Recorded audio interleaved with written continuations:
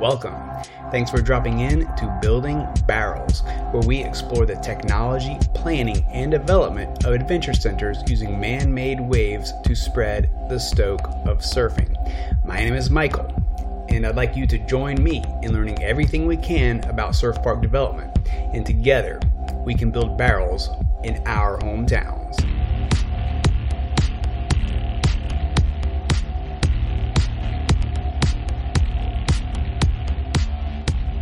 All right, in my last episode, we discussed more real estate development and how it relates to building a surf park. We discussed how the real estate development matrix outlines the whole process of developing a piece of land. Now, today, we're going to revisit the matrix, but I'm going to spare you the red pill joke. Previously, we talked about the 7 different stages of real estate development, and today we're going to go over the 8 major tasks that are common to each of these stages. Now, as a reminder, you don't have to be a part of the entire life cycle of a development. You can enter and exit at any stage of the development process, or you can be in a combination of stages. However, each stage individually or collectively will have each of these 8 major steps. Now, before we get into these 8 steps, let's have a quick review of the 7 stages of a real estate development. These are land banking, the accumulation of land for long-term investment, land packaging, which is planning and conceptualizing the best use of the land development, which is grading and building the infrastructure. There's building development, which is the actual construction of the houses or buildings. Then there's building operations, leasing and operating the development. And then there's building renovation, rehabbing and renovating parts of or the whole development. And then finally, there's property redevelopment. Once the property is beyond its best use, it's bulldozed and you start the process all over again back at step 1 or 2, depending on which phase you want to go through. So those are the 7 stages. And if you want a refresher or to hear more about those stages, go back to my last episode for a better understanding of each. Now, each of those stages have 8 major steps involved. This doesn't mean that there's 56 steps in a development project. Depending on your goals and the stages of development you're looking at, some steps may overlap into others. For instance, financing commonly overlaps multiple stages. If you were to, let's say, buy a piece of land that already has a plan in place and all the approvals and everything, but nothing has been done to the property, then you'd be coming in at stage 3 to put the infrastructure in place and build the roads, and then maybe you want to sell it to somebody else who's going to build the buildings and houses. And that's just one stage. So you would need financing for this one stage. However, if you wanted to build the buildings, you could come in and do 2 stages, and so you need financing for both stages. And so you don't need to repeat that step, the step of financing for each stage. You would just do it once and it would cover both stages. So I hope that makes sense. So here are the 8 steps needed for each stage. It's acquisition, financing, market analysis and strategies, environmental, approvals and permits, physical improvements, transportation and accessibility, and sales and disposition. To be clear, it's not as easy as taking these 8 steps in order. These steps might be better described as categories, with each one having various tasks associated with them. And the tasks may overlap.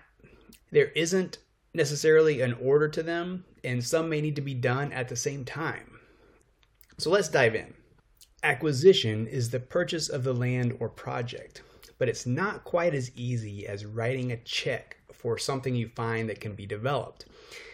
This may actually be the most important step, and if you ask any developer or investor, you don't make money when you sell the property. You make money when you buy it. And so we'll spend most of this episode discussing acquisition. And acquisition is a huge decision. You have to evaluate the property, whether to buy the land or not. And this is often referred to as a go or no-go decision. To answer that, A developer needs to determine if he can improve the land or project and create value in it. And creating value is, as we've discussed, is how a developer gets paid. The different tasks for this step likely include feasibility studies, analyzing how much you might be able to sell the property for versus how much it will cost to buy and develop the land. Now, with us surf park developers, you may not be thinking of the exit because you're thinking about the business and surfing perfect waves every day. But you still need to find out what the potential return on investment looks like. This leads me into probably the most difficult task for all of surf park development: attracting investors or underwriting the project. Considering all the risks and the large amount of money involved, are the returns good enough to get an investor or lender to finance the purchase and the development? This is the most difficult step, and it's actually the one I'm stuck on. Another task in the acquisition category is due diligence. This is the process of discovering or validating whether the project can actually be developed and completed. Does it need to be rezoned, and how difficult will it be? How will you get utilities to the site? Will it affect traffic? How high can you build? How much square footage can you build? There are a lot of questions for the due diligence period.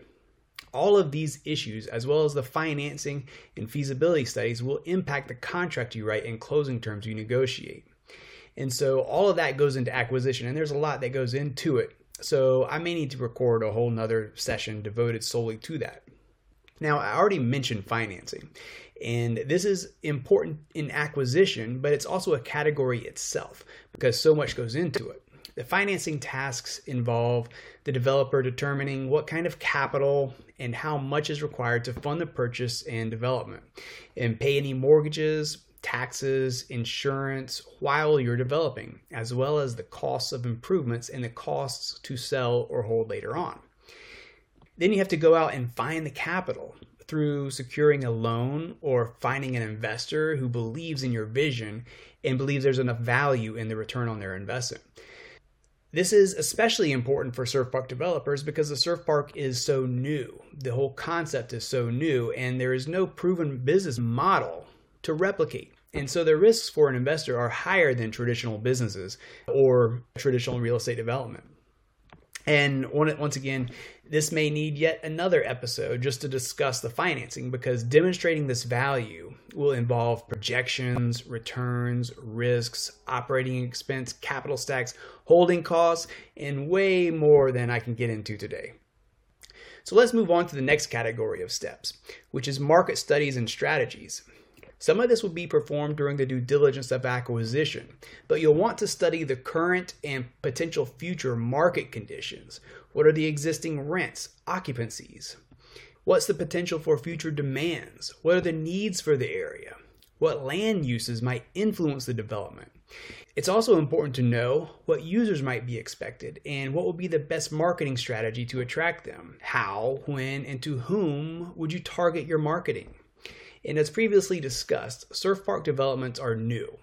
And these studies are especially important if you want to bring a surf park to an inland area such as my endeavor for Charlotte, when there isn't a customer base of surfers already established. But you know, and I know, that everyone wants to surf. So the next set of tasks is focusing on the environmental conditions of the development, the current and future states of the site conditions and their impact on the development. And this can include soil or water testing, environmental impact studies, effects of rain runoff, storm water drainage. It may also include studies on reducing the carbon footprint, sustainability, or how to make the project more green.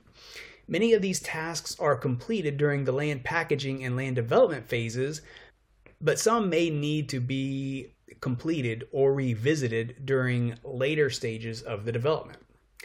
For surf parks, it's definitely important to study the environmental impact. Us surfers are typically conservationists, and we want to minimize our impact on the environment and waterways. So these steps are very important. Now, getting approvals and permits is the next step in development.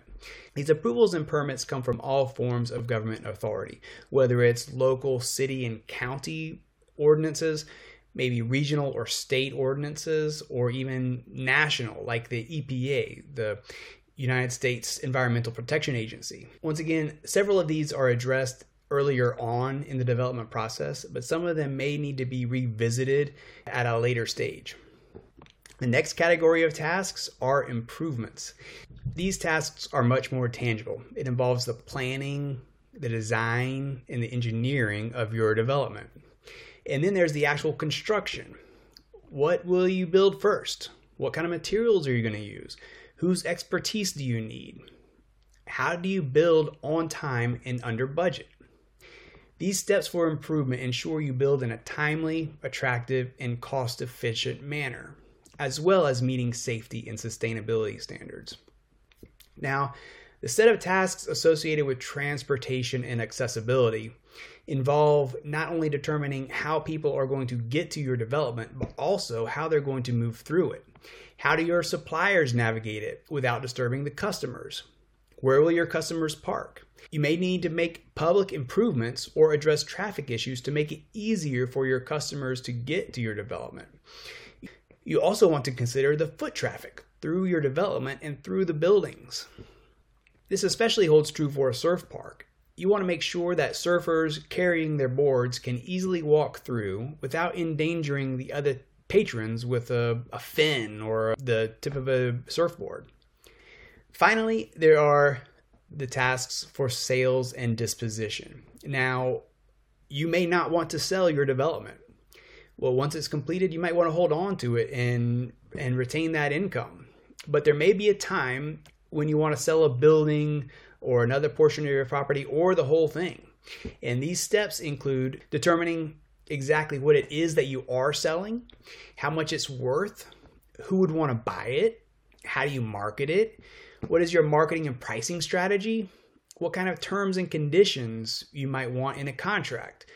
And then you have to implement all these steps to find a buyer and execute the contract and get to closing. Like I said before, you may not be building your surf park just to sell it, but these steps are important to know so you can look at all the options, because you may need to get creative to make your surf park development a success.